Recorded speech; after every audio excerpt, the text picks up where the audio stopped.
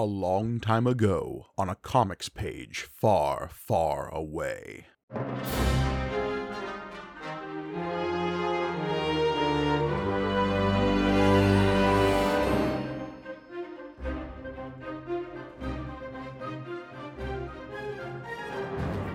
Greetings and welcome to May the Panel Be With You, the Star Wars comic book show brought to you by the Punch Up Entertainment Network. I am your humble host, Mike Gargoni, and joining me, as always, the weird, horny panther to my meditation pool, it's John Campbell. Oh, it is the horniest of panthers in this. Carmine Infantino can't not draw horns on things. It is always just like, yeah, right off the bat, it's like Infantino's just like, how do I make it alien? Put a little horn in there. There we go. Sometimes it's a nose, sometimes it's on their forehead, sometimes it's just smack dab on the head of a panther. That's to him reads as alien. I don't have a horn, he says, so, you know. He believes that rhinoceroses are from space. That's Prove him wrong. Prove him wrong. Prove him wrong. Yep. Oh, yes. We're back into the most extreme diplomacy of Star Wars. God, if Star Wars loves anything, it's a fucking peace treaty. Look, sometimes the trade negotiations are short. Sometimes they drag on for 5 issues. I was gonna say, it's, you know, reading this issue, it is like, people got mad at the prequels. Well, there was precedent for this shit, though. Wasn't there? We're not in a galactic senate, but we might as well be. Good Lord. Yeah. Look, we are jumping back in to our frantic coverage before the release of Star Wars Empire Strikes Back. As they desperately tread water. As they desperately tread water. Though, to be fair, the issue we're covering today, issue number 36 of the 1977 run of Star Wars by Marvel Comics Group, was published June of 1980. So, like, this is the issue that's dropping as Empire Strikes Back is coming out. People are coming out of the theater over to their newsstands and buying this and going, I want more.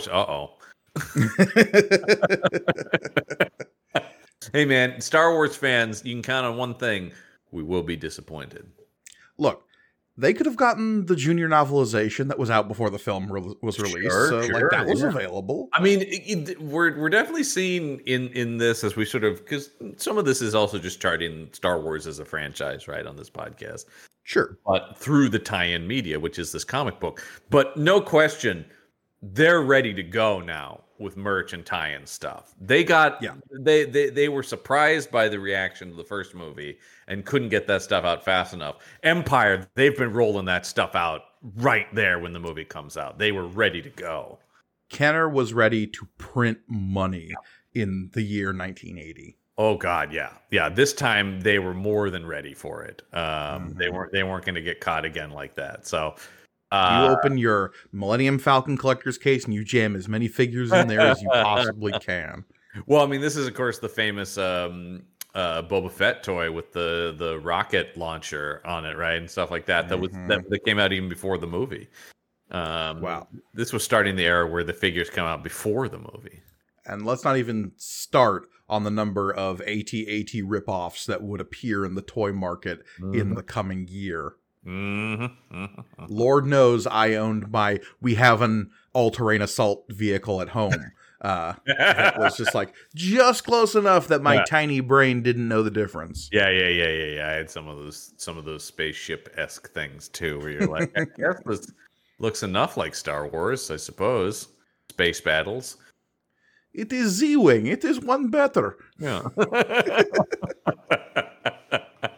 Yeah. Instead, what's the Seinfeld joke? I didn't have a G.I. Joe. I had an Army Pete. Well, let's dive in here. Issue 36. Well, this promises high adventure and action as Luke does battle with a pink panther. Horny pink panther. So, horny pink panther. Yeah. No, I don't think, no reason to nothing, Gargoni. Whoops, tautology. So this has basically the same creative team as we've had before. We got Archie Goodwin on writing. We got Carmine Infantino on pencils, Gene Day on inks, Petra Goldberg on colors, and John Costanza on letters. And what letters they shall be. Oh, all the best letters. let's start with this Pink Panther here. Yeah. What is up with its paws? You mean how it has, on one hand, it has human fingers, and then the other just a big maw with claws on it? Well, look, I assume that it's wearing mittens, skin-tight mittens that those claws are sort of poking through. Well, it's cold out there on this planet, right? I mean, it's true. Yeah, it's about to be a lot colder when it meets the grim embrace of death at the hands of Luke Skywalker. But good lord, yeah, Luke Skywalker's like, you're gonna fucking die, Pink Panther. All right, but this time the force is against Luke because Red Queen rising. Now, who is the Red Queen in this scenario? Well, they're trying to tell us that that's Tag, right? Domina? Domina, yeah. Well, they don't ever use that term in the comic. That's why I got confused. Because, they seem to just go, she has red hair, place of leadership, we'll call her the Red Queen. On this cover specifically. I know this was kind of the case at the time to some extent, but like the people making the covers feel like they're not talking to the people making the covers. I mean, like, it just like Infantino's drawing a lot of these covers is what gets me. Yeah, I know that's the thing. Yeah, but obviously he has no, like, he's not in charge of the lettering that goes in the front of these covers. Right. Yeah, it's like they're just like, yeah, the Red Queen. Well, that's not in there. Sure, whatever. Who cares? Yeah. So this is probably all John Costanza doing some of them letters. Yeah, and I'm gonna somehow blame Jim Shooter. Because yes, lest we forget, he is the credited as the consulting editor on this book, but his iron fist slowly closes over Marvel. Yeah, well, once again, I'd assume this is entirely him. But leastways, the Millennium Falcon floats in the wide orbit around the ringed world called Monastery. Man, Goodwin has decided to get very verbose in these issues on Monastery here. Yeah, I mean, look, we've got a couple of trends that keep going that are just classic this book. We've got way too wordy captioning at times. We've got a whole mess of Luke talking to himself. Yeah. And we've got some expressions on Leia's face that are downright disturbing, and we'll get to those. Gee. Well, here I also want to talk about some, there's nothing wrong with the actual designs of the Falcon or the Star Destroyer to me, except for the way that the Falcon on top of it bleeds into it because they're the same color and somewhat grid design. Mm-hmm. I don't know. This looks weird to me, this first page. Well, it's the problem this book has had a lot, and that's something I think Infantino struggles with as an artist, and that's capturing scale of like large industrial things. Yes. He's fine with like people, at least in terms of like basic people shapes. Yes. He's fine with people in terms of their basic shape. Yeah. That's as complimentary as I would get as well. And this is like some of the most detail we've seen him put into the Falcon and a Star Destroyer. That's the thing where I'm hesitant to go because I'm going like, he's actually fixing a lot of my issues with them, but he's creating new problems. Because, the way these are, the Falcon's like, I think he's trying to give some kind of forced perspective, like the Falcon is closer to us. Yeah, the problem is that the way the technique that's used, and this might be some of the coloring here, so I don't know how much of this is Gene Day on the inks or Petra Goldberg on the colors. Oh hell, they're all doing a bad job, Gurgani.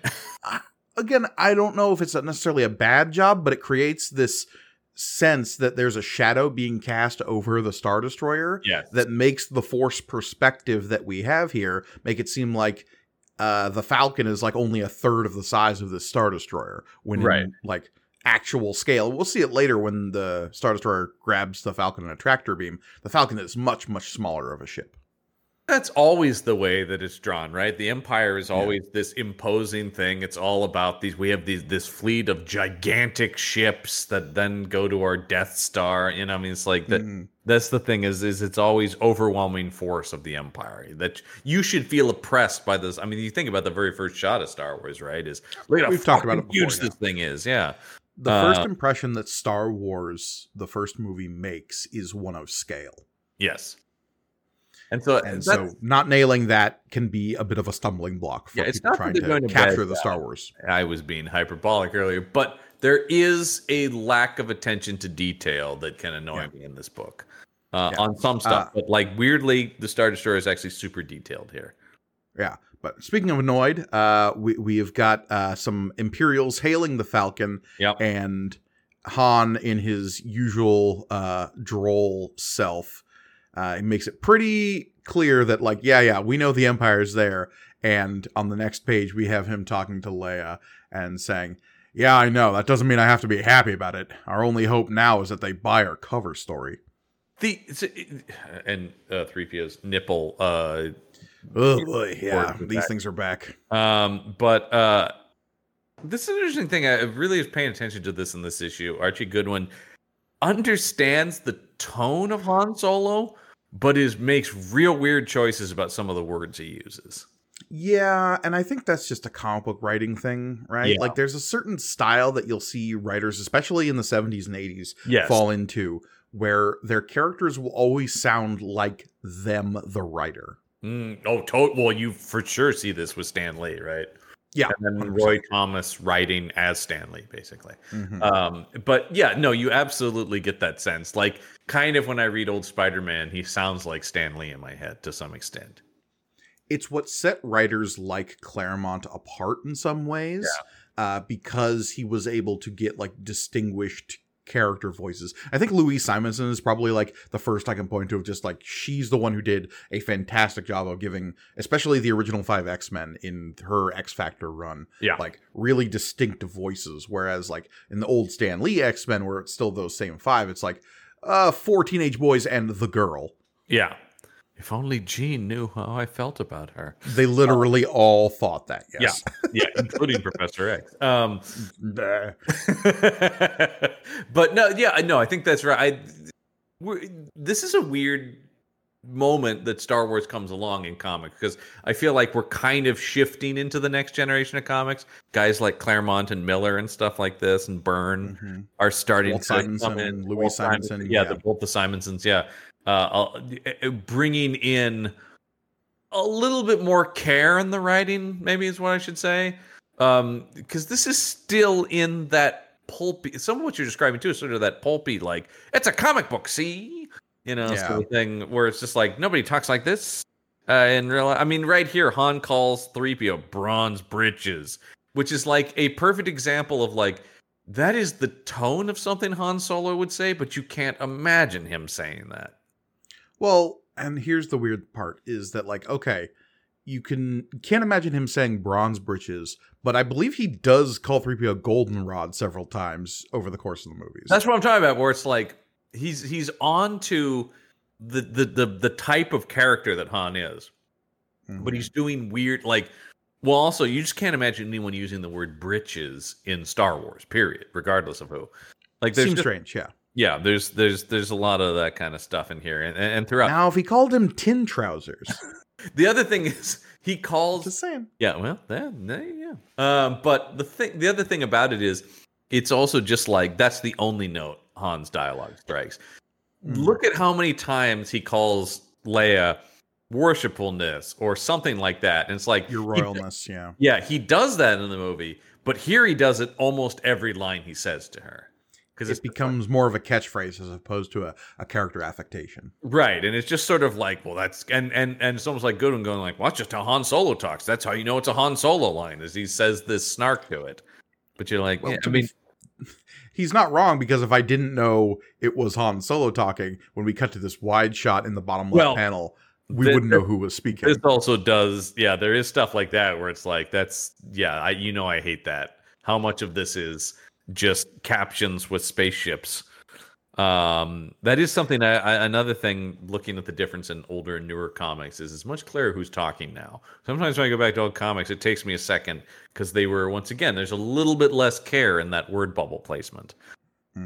Anyway, there's a whole artistry to lettering and word bubble placement that has evolved, and we're kind of at this midway point where we're moving from this, like, placing it on the page during the editorial process to it becoming a digital process in this era. Yes. And also people having seen decades of comics, right? And seen what works and what doesn't is a big thing too.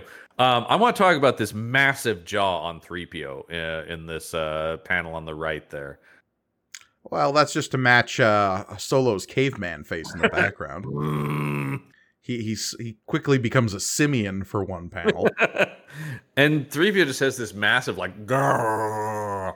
Yeah, he's Mastercom is kind of coming through a little bit. It turns out when you tweak a droid's nipples enough, they just eventually become Mastercom. Sooner or later, you get tweaked enough, you become Mastercom, baby.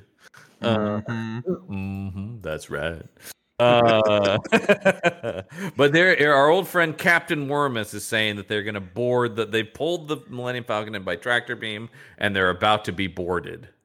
Yeah, and they've shoved Leia down into one of the smuggling cargo containers. We've seen those before in A New Hope. In fact, never thought he'd be smuggling himself. Yes, though they're drawn differently here.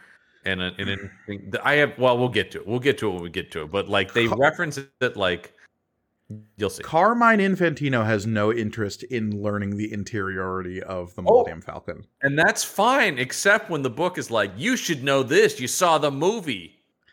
But we'll get there. Yeah, we'll get there.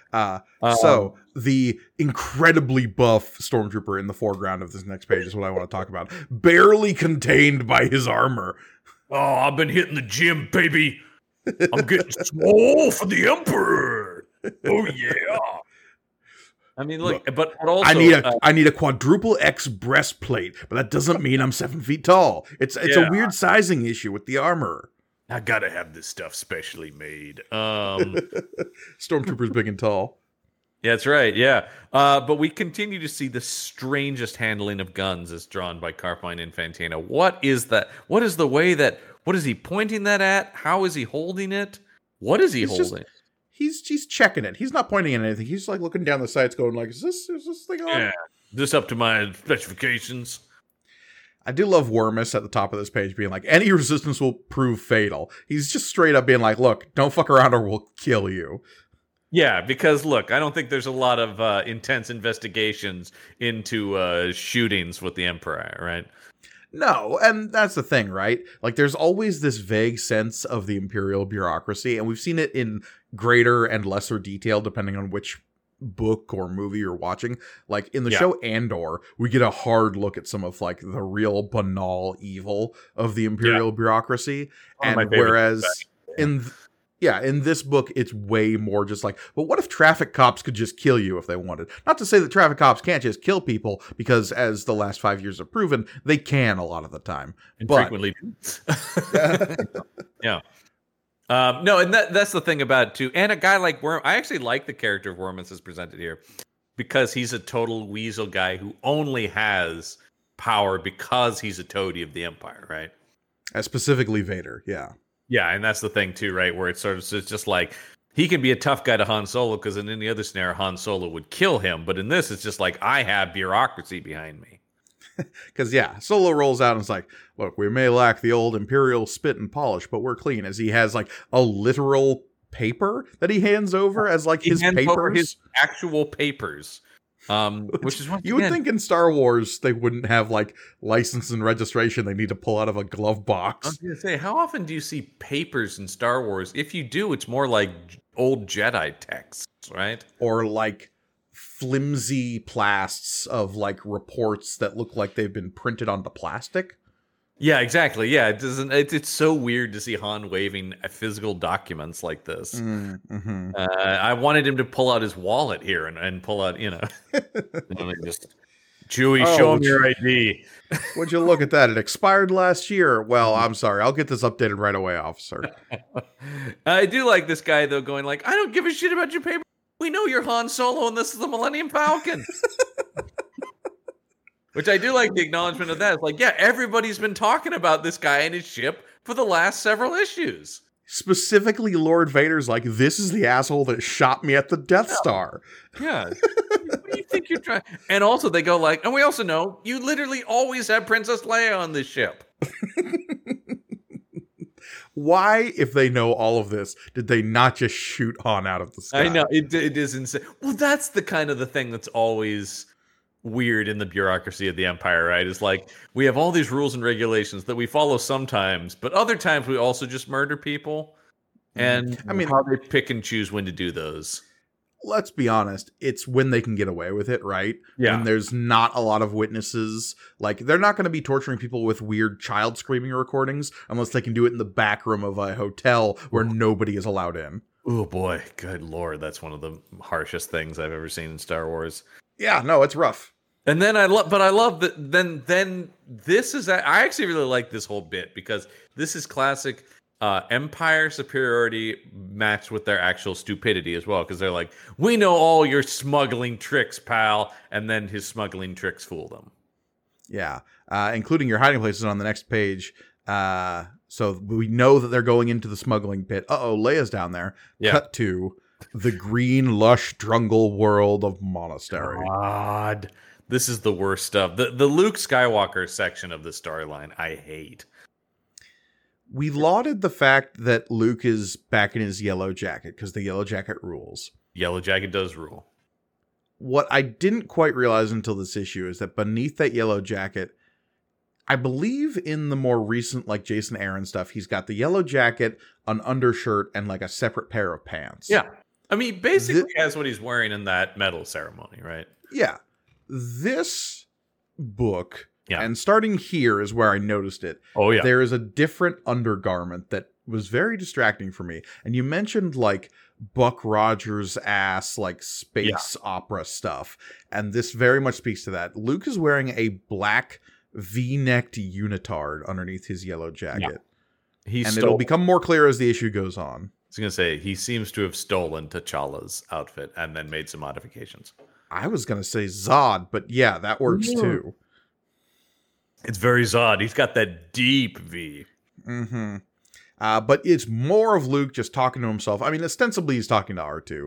Yeah. But it's mostly just to catch us up on what's going on here. R2's not listening. Yeah. In fact, R2 even goes as far as to say, like, I've got all of this figured out. All you need to do there is stand and look pretty. Right. So yeah, he's walking around and he's going, I just don't know about this. Once again, he's recapping the book. He's saying, like, I'm here on Monastery to try to sway this religious order, the Order of the Circle of, or the Natural, what is it? The Order of the Circle of Life? Is that what it's called? Circle of Life, because later, there's a whole thing about that. Yeah, no, they worship the Lion King. Yeah. Ooh, he's a lion. Look, it's a lion. So yeah, but he's recapping the book, but also with all the talking on his own, we've really returned to the whiny Luke people make fun of, right? Because he's just like, I don't know if I'm a good enough diplomat, and he's not. It's insane that they sent him. Once again, we talked about this already. Yeah, he says, but it's me I'm worried about. Being in the way over my head playing diplomat, especially since the Imperial representative here is Darth Vader. But still, Sister Domina of the Order thought my lack of experience might be a virtue. Figured sincerity would count more with the elders than, wait, what's that ahead of us? Why, it is Sister Domina. And now a very blue panther. Yeah, there is some coloring miscommunication, I feel like, between the cover and what's actually in the interior here. Because this is just straight up a horny panther. This is a horny panther that is and once again, talk about buff. Look at the muscles on this thing. Yeah, I mean, something we've always criticized Infantino about is, like, all of his animals have, like, people features that are like just slightly off. His anatomical renderings are one of his biggest problems as an artist. We've talked about this. He has sort of stock bodies, and he gloms those stock human bodies onto animals as well. Yeah, we saw that with, like, some of his flying creatures that just had straight up people faces. Oh, God. Some of the most, I think, unintentionally unsettling stuff in there. You're like, this panther has, like, dude arms. 100%. Look at those shoulders. Just the shoulders and the bicep and, like, the triceps going down the forearm. Yeah, he's been working out with that stormtrooper from earlier. But it is a glade. We see Sister Domina. She's sitting there meditating. Certainly the world and the forest appear closed from her thoughts. And then we turn to the next page where she would be aware that death slowly, stealthily creeps toward her. And here comes this thing with a coughing snarl. Interesting description. The panther, as it's presented in these like top 3 panels, looks like a beast out of heraldry, if that makes any sense. Yeah, no, definitely. It looks like the type of cat you would see like in weird half pictogram on like an English flag. Oh yeah. Definitely, it has that vibe to it. Yeah, this is Richard the Lionheart kind of stuff, right? Like, speaking of another royal British person, Prince Valiant leaps into the fray here, based on this flowing mane of hair from Luke. Yeah, we get a nice butt shot on Luke too as he's flying in and grabbing the cat by the scruff of the neck. Yes. Well, that's how you deal with a cat, Guriani. I guess. I want to talk about the captioning doesn't say that, which is the wild part. No, it doesn't. I want to talk about what his other arm is doing, though. It's under him? It's like... I would say he's reaching for his lightsaber, but in the bottom right panel, he pulls it out with a different arm. The arm that grabbed the cat, so I don't know. I don't know. It's so weird the way his arm is going down and under him, like onto his stomach. Also, like, the orientation of the leopard and Luke completely changes in the bottom left panel. So now Luke's underneath, like facing the leopard's stomach for some reason. It's clearly upside down in that panel. Yeah, it appears that he. Now, once again, try to follow this in action, folks, and this is where the gut is. But it appears he hits the panther, turns it in midair, and then takes it to the water, which just doesn't seem possible to me. And then there's a scramble, and by the time he's getting up and the panther's leaping at him, he's got his lightsaber out and he stabs it. He varams him damn good. Is it a varam or a ramp? Because I think it's a U at the top. I think it's a yurump. It's a yurump. Yeah, that's a fine lightsaber sound. And so when we turn the page. I do want to touch on the captioning on this bottom left panel on this page first, though, because I do like this call out of a touch of revulsion sweeps through Luke as they crash into the water. He has learned to swim since leaving his arid home of Tatooine. Okay, when? But anyway, but it will never seem normal to him. Leia taught him how to swim. Where and when? A citation needed on this because I want to see that. But I like this idea that like Luke from a desert planet like would find baths like icky and weird. Water, yuck. What do you mean you submerge yourself in water? How do you get that much water? What there is, and like these are the things that frustrate me in this book, because there are things like that where they're indicating that there is an arc to Luke. There's a trajectory. He's different than where he started. But then the way he's written is he's still like, oh, I'm a farm boy. Yeah, well, on this next page, wet and weary, Luke turns to find his victory has been witnessed and obviously condemned. And you want to talk about some buns. Check out Luke getting out of the water there. Those pants are clinging. Yeah, absolutely. But everybody's upset with him. He's not the hero we would think he is. Because it turns out that cat was perfectly friendly. It was a saber cat. It was a pet that was harmless and around to roam free. And what Luke interpreted as a violent action was, in fact, a cat just being friendly. I don't know about that.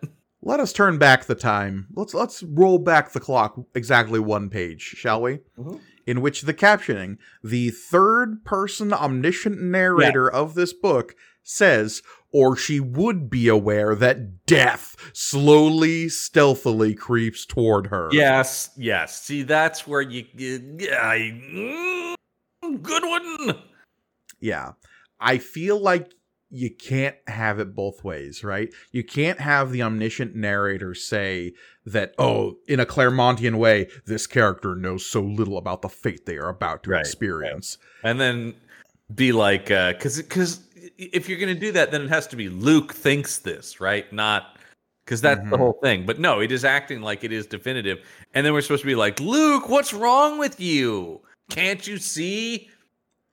So, but over the course of this page, we find out that Luke is being gaslit here a little bit. Right. And by a little bit, I mean a lot of it. Well, I mean, get ready for nonstop gaslighting in this storyline. Yeah, because Domina is like, look, you should just leave.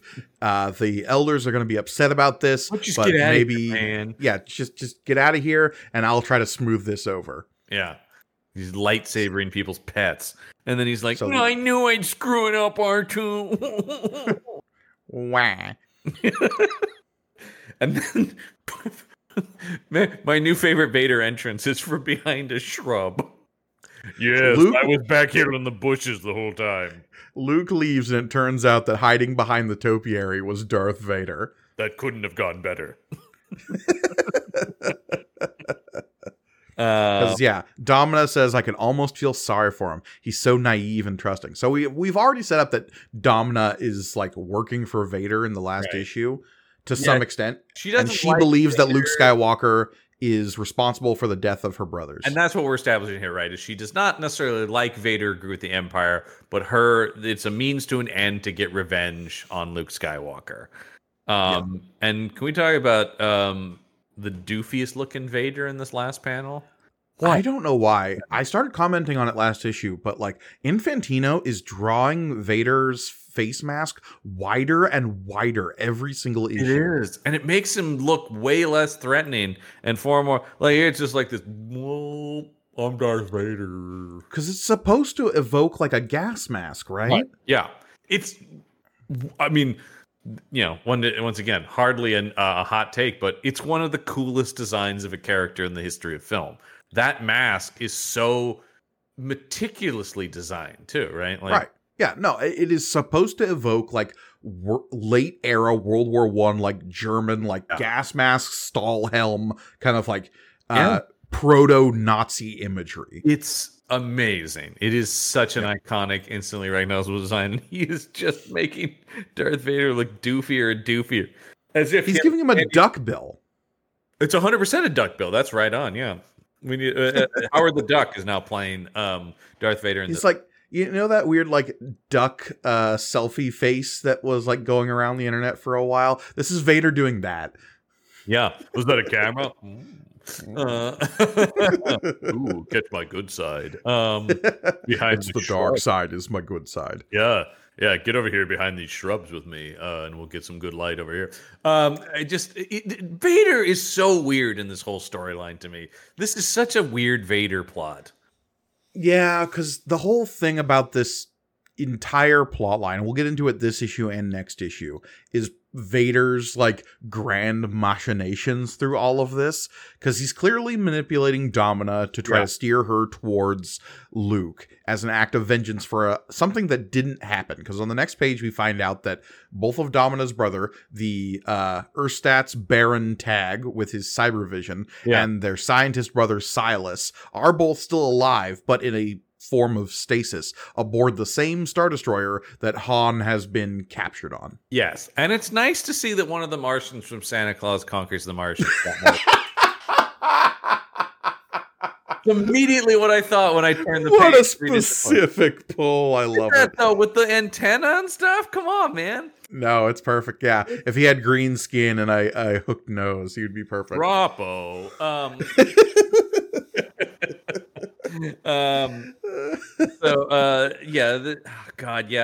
Both of the Tag brothers are in cryo sleep or life support stasis or something. Yeah, whatever. Once again, do you remember all this, folks? And then you've got some kind of medical officer for the Empire here in all white in this goofy ass getup, and he's reading ticker tape. That's coming out of a droid? What is... Yeah, R4 is here for some reason with like a weird like dangling ticker tape coming out of his head. And that's giving him some kind of readings on the guys and their stasis pods. What? Yeah. So weird. There's been a change in the Baron's condition, and Captain Wormus should be alerted, but Captain Wormus is a little busy dealing with Corellian scruffy nerve herders. Yeah, man. Okay. Hey, get out of here, Wormus. with your Empire britches and such. Wormus is kind of losing it because he's like, it can't be. Lord Vader was certain that the Alliance would want the princess nearby for the situation on Monastery. And they've got this open smuggling container. And like, what's this? There's no princess inside. Looks like Wormus was wrong. Eat it, Empire. Yeah. I do like Han Solo being like, hey, pal, everybody makes mistakes. Don't take it too hard. That's very in keeping with his character. Don't love the weird. They're both like, why does Han think he can talk his way out of the situation when it's already been expressly stated that they know who he is and Lord Vader's personal grudge against him? Like, who? Because it turns around, it's basically like, hey, it doesn't matter whether we found anything or not. You're obviously going to jail. Yeah.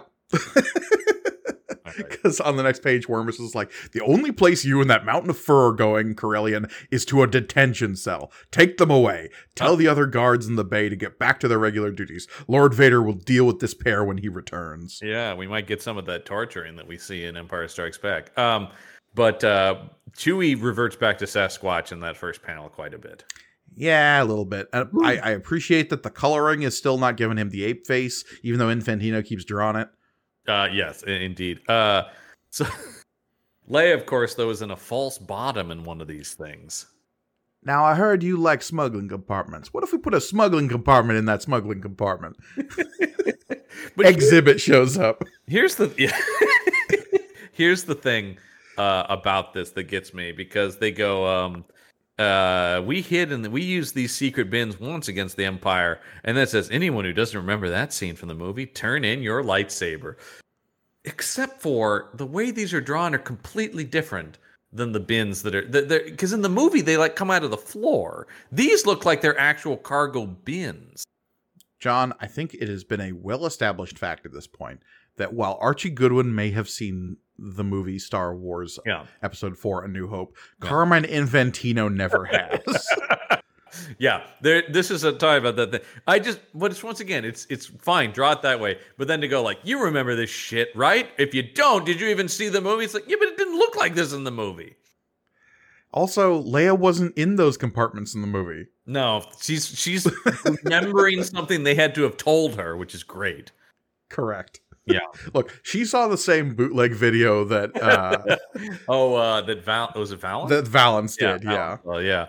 Don't worry though, 3PO's still hooked in by the nipples to the Millennium Falcon. So they really do look like nipple clamps in that particular image on the middle right panel. They've got little clampy bits on the end. No, Princess, this has nothing to do with communication. This is for my own enjoyment.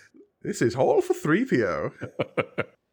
And she's basically just like 3PO, and they the amount of times they use laser wavelength, because don't forget we're the laser wavelength down to Luke on the planet. So it's this idea that in order to communicate with Luke, they have to use like a very hyper-specific bandwidth of communication. Otherwise, the Empire and the people of Monastery would be able to know that Luke isn't alone. Right. I guess. Yes. But they didn't tell Luke about this, which is so funny to me in this next thing.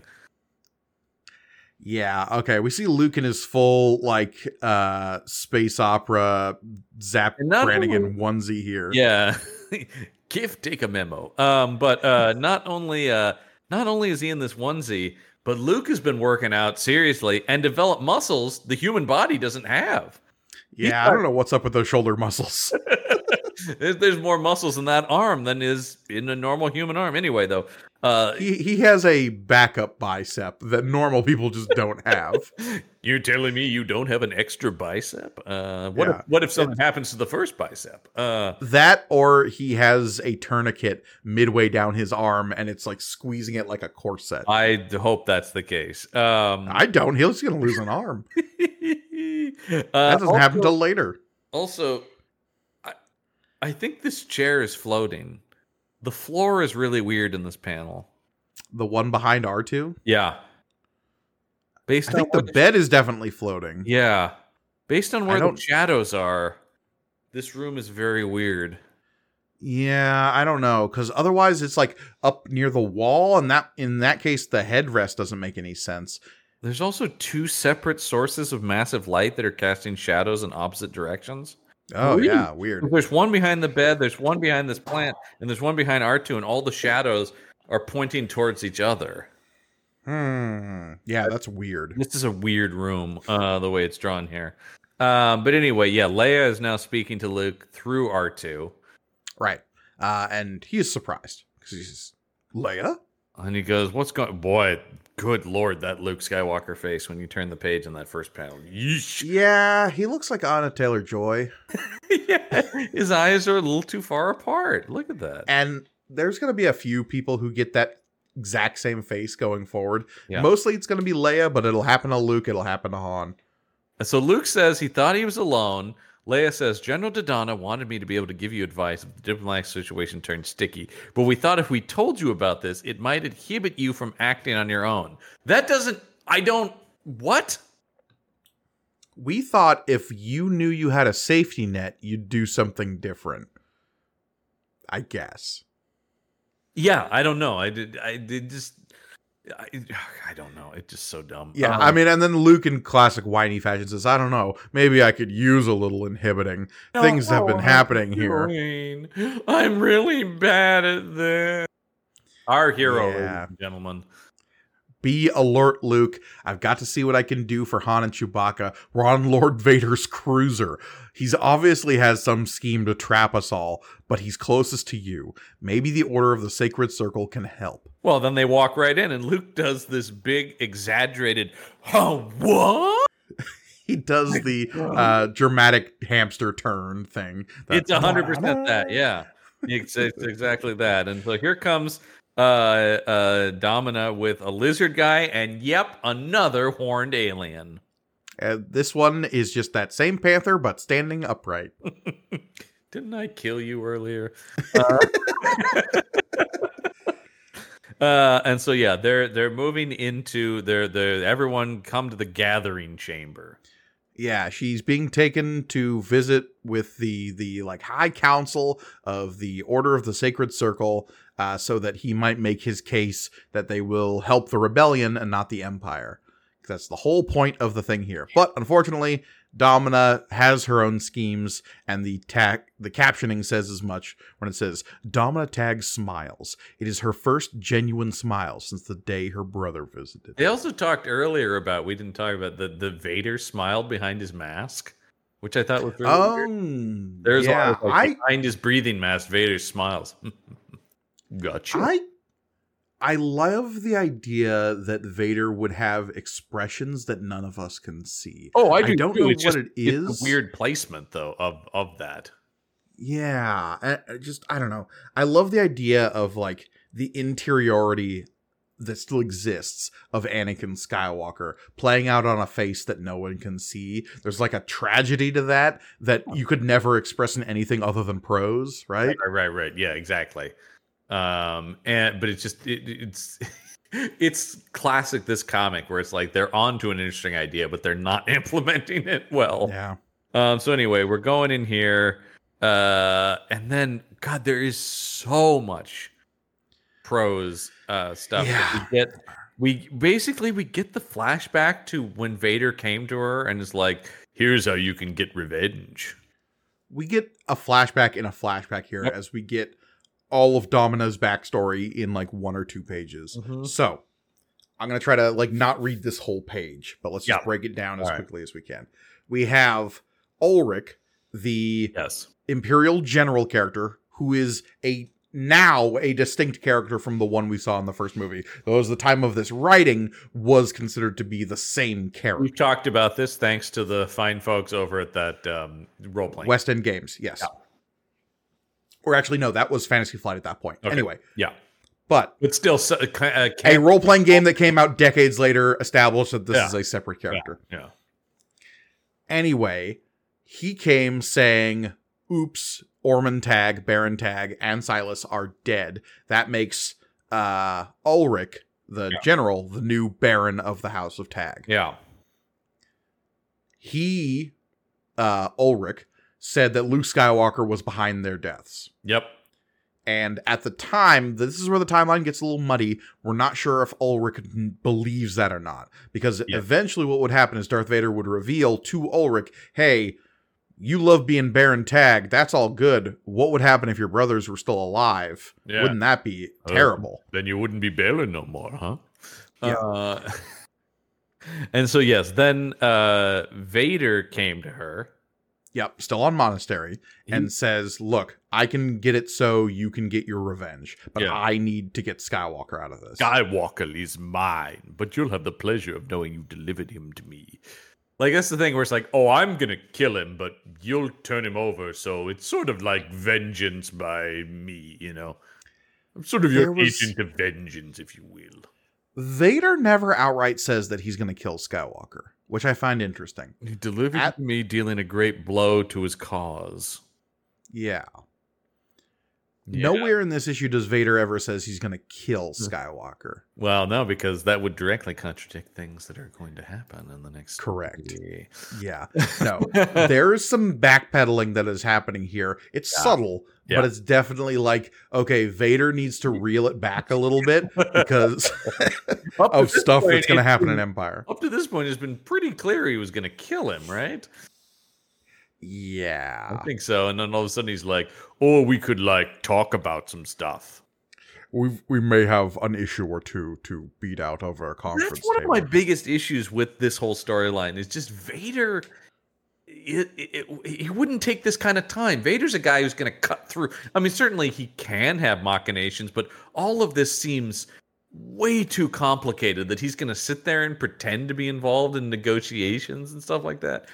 What a waste. Well, look, we'll get to Darth Vader Master Illusionist next issue. Oh, Jesus Christ, that upset me. But okay, so it's established here that Vader became a regular visitor of Domina and started teaching her things like how to be a bastard, basically. No, that was far too good. You need to be more evil about how you say it.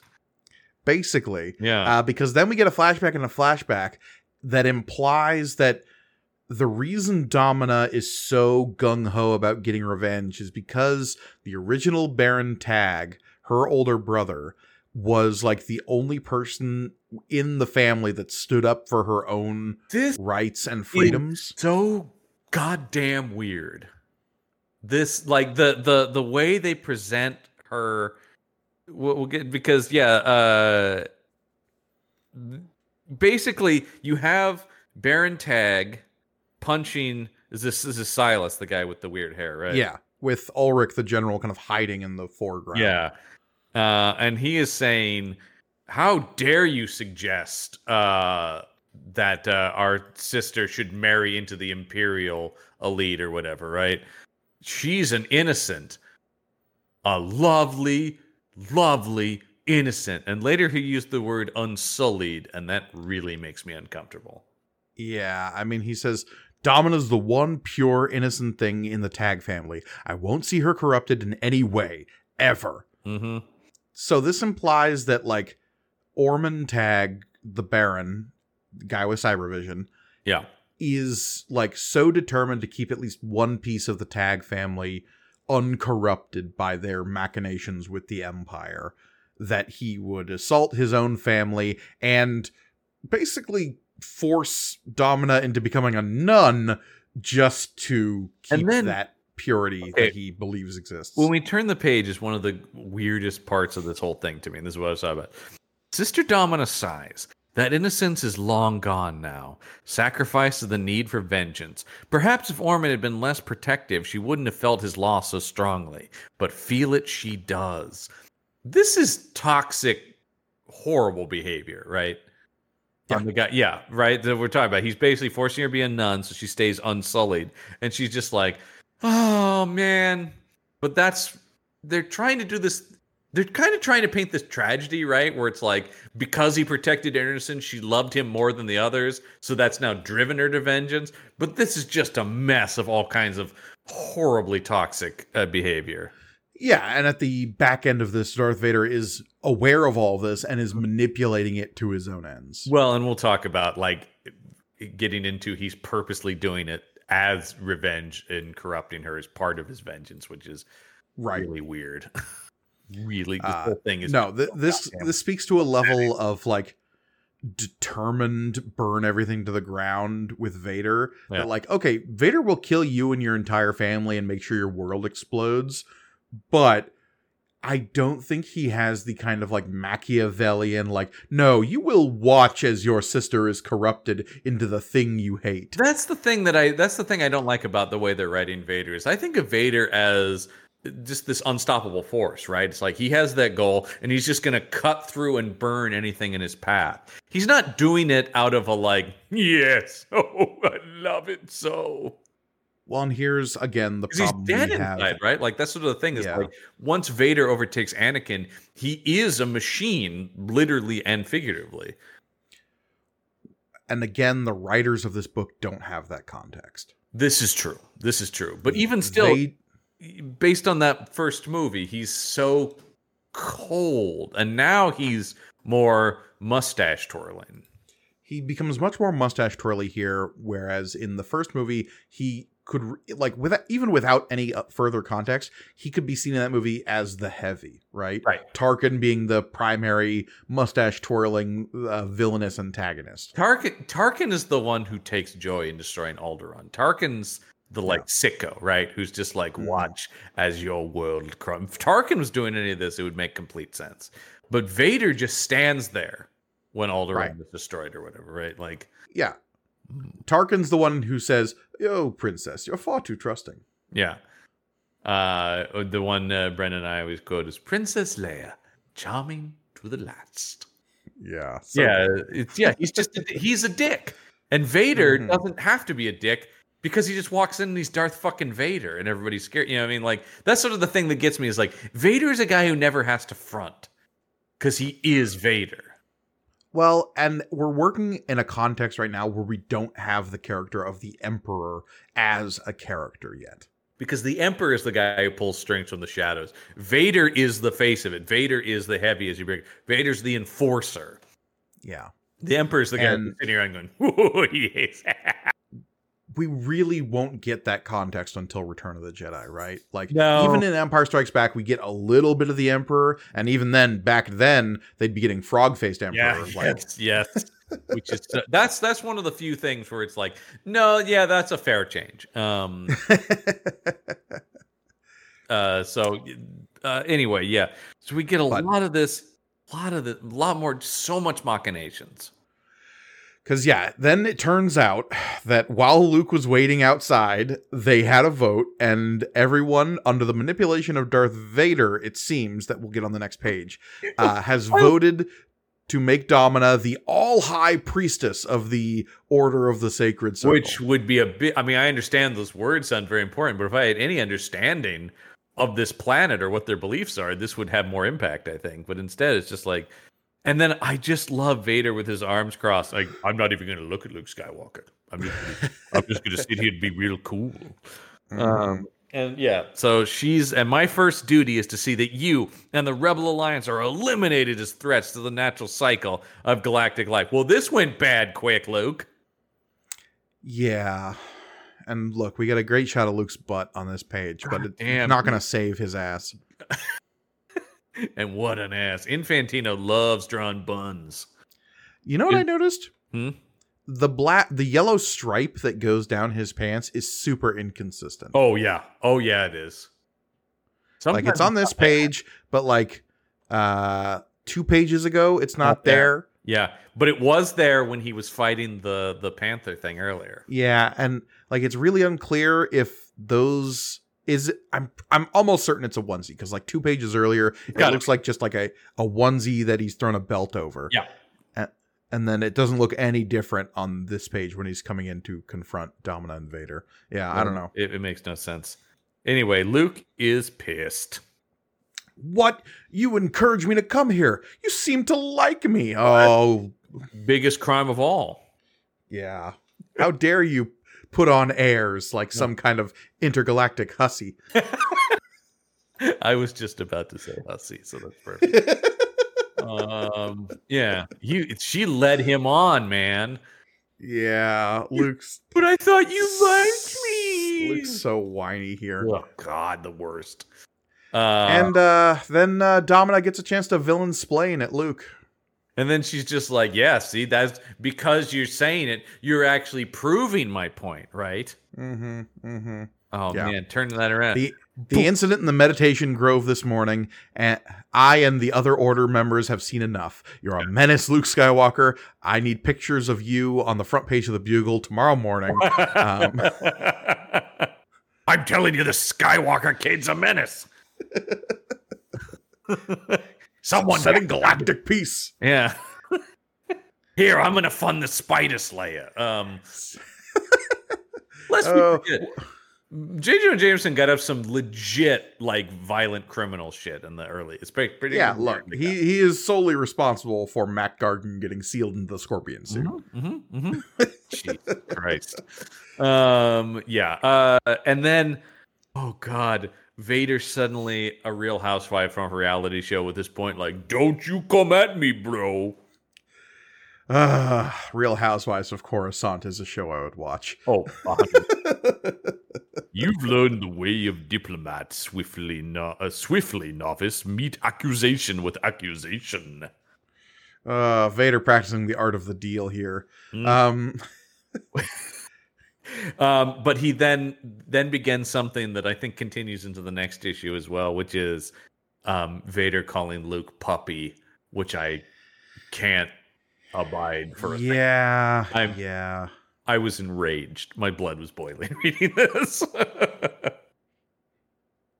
What is more natural in the great circle of life than death? Badass. Yours or mine, puppy. What is more natural in the great circle of life than death? Great Vader line. That's 100% for Vader talks. Yours or mine, puppy. Because I'm the alpha dog. Woof, woof. Big dog Vader. Woof, woof. Who's your daddy now? Oh, maybe that's going to be a thing in the movie. Did we see it yet? What is the pejorative Vader would use as like a young'un insult? I do think earlier I like when he says you've learned the way of diplomat swiftly, novice. Novice is fine. Is good. Child. Would pup work? Pup would be better. Young pup. Yeah, that would be better. Puppy. You puppy. You adorable little chew monster. Yeah. Why, you little scraggly ragamuffin. I could just eat you right up. Nom nom nom nom. I'm going to tousle your hair, little one. Come over here for noogies. Yeah, he keeps calling Luke puppy going forward, and it's off-putting. Let nature and the clash of our lightsabers decide. So on the next page, Luke's like, oh yeah, it's on now. Busts out his lightsaber. Yeah. And Domina says, hold up. Let's not murder each other in the sacred throne room or whatever, wherever this temple of peace. Yeah, we will find I think a duel's a great idea, but let's not do it here. Yeah. How about you go out into the Crystal Valley at sundown, properly dramatic, and y'all can kill each other there. It's going to be super epic out there, you two. But I do like what she's just like, I let you keep those lightsabers as long as you promise not to use them. Yeah, she said you were allowed to keep those. You were allowed to keep those sabers because in the age of blasters, they seem merely ceremonial weapons. Which is kind of dumb, though, and I had a problem with that before, where it's just like, no, they're super deadly, even if they're old. Yeah, look, a katana can still cut you in half, even if somebody has a gun. Like, you got to get close enough to use it, sure, but that's like, this is a gun-free zone, but that broadsword, that's fine. That's cool. This guy's bringing in a claymore, and that's allowed, but get that 9mm out of here. Yeah, I just think that's anyway. And that is this not precisely as Vader planned. That seems like that's missing. This am not precisely as Vader planned. Yeah, that's a weird sentence. Yeah. This not precisely as Vader planned. Still, a good plan allows for variation. There is only so much he can absolutely control, and then things on his Star Destroyer go out of control. Because Baron Tagg seems to have completely recovered. Question mark? And then I do like that Wormus is just like, well, Vader never said what to do if that happened. He left God, he's nothing. such a toady. He's flipping. I'm flipping through his plans. He has nothing in here for contingencies. I have no post-it note that says, in case Baron Tag wakes up. And then something is exploding from the deck below. And what in the Emperor's name? Okay. If there's one thing we know about Leia Organa, is that if left to her own devices in enemy territory, things will very quickly start to explode. Yep. And here it is right away. Look at this smoking crater now. Captain Warmus, we've had explosions in the supply holds E and F. They held high incendiary stock. Fire is spreading. And then you do see, I think these are these stormtrooper like fire department? I guess, with like weird contraptions strapped to their back. Yeah, I mean they must have some sort of fire control team, right? Like, I would assume. Oh God, we never planned for this day. The thing is about spaceships and fires is like, I think they've got the best fire containment system ever in terms of the vacuum of space. You just like vent certain sections of the ship of oxygen that would contain any fire. Everything would be like metal and... Yeah, but also, if you don't contain it immediately, a fire in a spaceship would just ignite literally everything because you're in a pressurized environment. Yeah, this is also true. You don't actually see a lot of fire in Star Wars like this. You do and you don't. And like there are certain times where you'll see like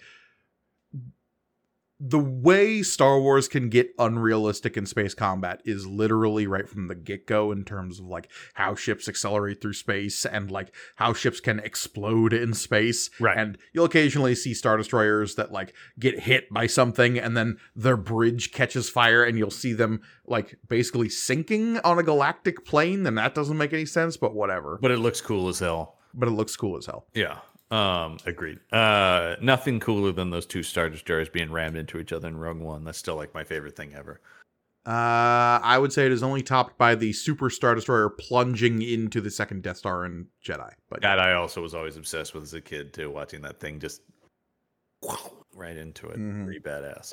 All right. It's Leia. She is thinking about the ship, and it turns out she killed some guards, took their grenades, and set them to explode in some cargo hold. Somehow she's shooting a guy who...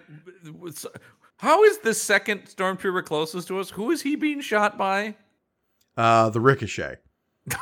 Okay. But I just noticed that. I was about to talk about how Leia gets this stormtrooper and the droid with one shot. Yeah, she kills all three of these people with just one shot, apparently. Amazing. Incredible. She's a character from the movie Wanted. She's curving the blaster bullet. Curve it like McAvoy in Wanted. Yeah. Anyway, yeah. Also, why would she indiscriminately kill this droid? That just seems so needless. So crazy to me that yeah, exactly. You're like, what? Okay. Oh, well. If there's two things we know about Leia, is that explosions will quickly follow, and she is indiscriminate in her wanton violence. Oh, God. If you work for the Empire in any capacity, she's going to put you in the ground, man. If anything, you want to capture Han and Chewie, because at least then they might just like whomp you on the head on their way out the door. Leia, you're a dead man. So the concussion from those, when we turn the page, concussion from those blasts shatter the life support capsule. Silas Tagg is still unconscious. Where's the Baron? And the Baron has apparently smashed his way out of his containment facility like the Hulk. Because not only is the glass broken, but the bent metal of the thing. Well, and I got to assume the dead med tech there has had his neck snapped. Yeah. Why didn't we get to see Baron Tagg like just crack snapping necks?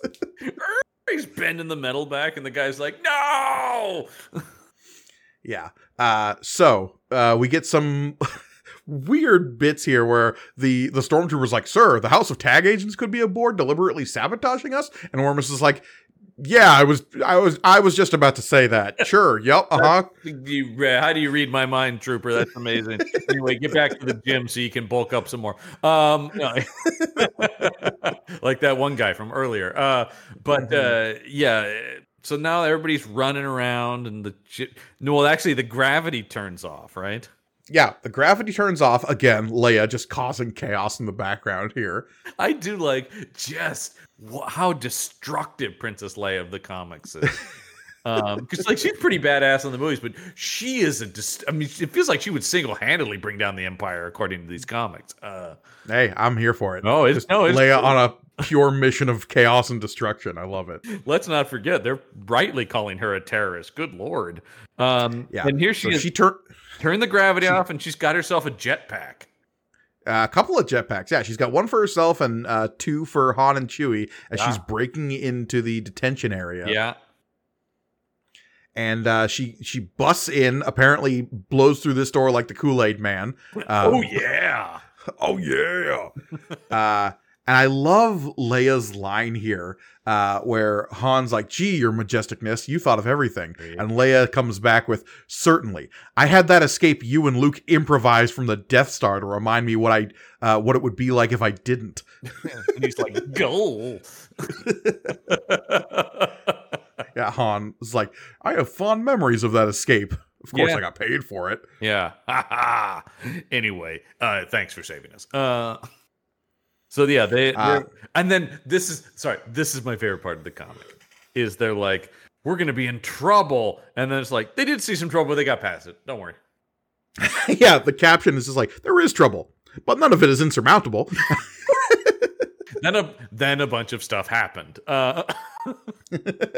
Amazing. And they got out. It's fine. It's all right, but don't worry. Everything's okay. Some interesting stuff happened, but then, holy God, well, whatever happened destroyed the faces of both Han and Leia based on this panel we see afterwards.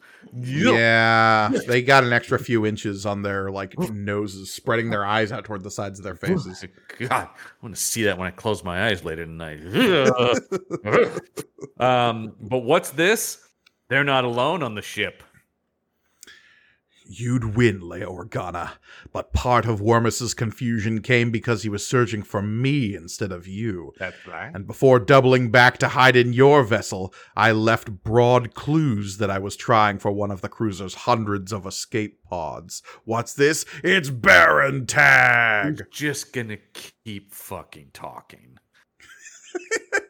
He can't not monologue. Because everything you said, then he just keeps going. Don't stare, princess. Surely you remember Baron Tag, who, once again, did some chest exercises because he's rocking a con chest here. Look at that. There's... I am just guessing that he's about to sell me some rich Corinthian leather. Ladies and gentlemen, Ricardo Montalban. Ricardo Montalban as Baron Tag is kind of amazing. Actually. Love it. Don't stare, princess. Now, however, we are traveling companions straight down to monastery. I have overheard enough that this droid is speaking with his contact there to know I am needed. God damn, now I'm upset that didn't happen. If he had been both a Star Trek and Star Wars villain, man. And so he's forcing the ship is I like Han's just going, trust me, I know this cockpit's no place for a firefight. And I've had a few. Hey, you don't shoot when you can hit the glass and decompress real everybody. Bad. Yeah, Leia, I know you're a trigger happy maniac, but look at it. I love you, but you enjoy homicide way too much. But I mean, Leia's concerned that but if we fly the ship down there, maybe we're going to ruin whatever negotiations Luke is getting up to, not realizing that Luke has already totally screwed the pooch on this one. Yep. Sundown. A procession sets out from the Temple of the Sacred Circle, moving toward what will be a killing ground. Darth Vader has taught her well, Domina Tag thinks. Too well, perhaps, for in letting her decide the site for the duel, he has given her the opportunity to see that not one, but two of her family's enemies will perish. My God, this has just become so complicated. Machinations on top of machinations, man. And in the next issue, we shall have Mortal Kombat! Mortal Kombat! Yeah, man. Oh, Darth Vader just being like, get over here! Get over here! And he starts ripping spines. Jesus Christ. Ah, boy. Well, a lot's going on and a little's going on at the same time. Yeah, we are fast approaching The Empire Striking Back. We've been saying that for a while, but we're legitimately like, we've got 2 issues left to cover. We can see it on the horizon. We are going to wrap up this arc on Monastery, and then we've got 1 fill-in issue. Before we get to our Empire Strikes Back coverage proper, we will be dipping back into A New Hope briefly, though a slightly twisted version of it with the Star Wars Infinities comics. Indeed. And of course, if you want to check out more content from us and all the shows at the Punch Up Entertainment Network, you can head over to our Patreon page, which is patron.podbean.com/punchup. Patreon.podbean.com/punchup is that URL one more time. Head over there and get cool exclusive bonus content, as well as help support all the shows on the network. Yeah, including shows like Material Components and the IP. That's where we've announced it. It's probably going now. Okay. I was like, I almost said something that maybe I shouldn't have. But due to podcast time travel, no, it's been up for a while now. IP Squad is out, so you can listen to that. And we already. Well, I don't know if we've announced. Anyway, there's going to be a patron show accompanying that as well. So don't worry. I have heard some things about a certain movie directed exclusively by the drug cocaine will be covered on the exclusive Patreon page. That's right. Yeah. So you don't want to miss that. That's for sure. But of course, if you're watching us on YouTube, make sure you like, comment, and subscribe below. Yes, it really does help. It really does. But is that going to do it, Gorgoni? I think that's going to do it for this issue number 36 of Star Wars. Join us next time for the aforementioned Mortal Kombat. But until then, I have been Mike Gorgoni. And I'm Sub-Zero. No, I'm John. And remember, may the panel be with you.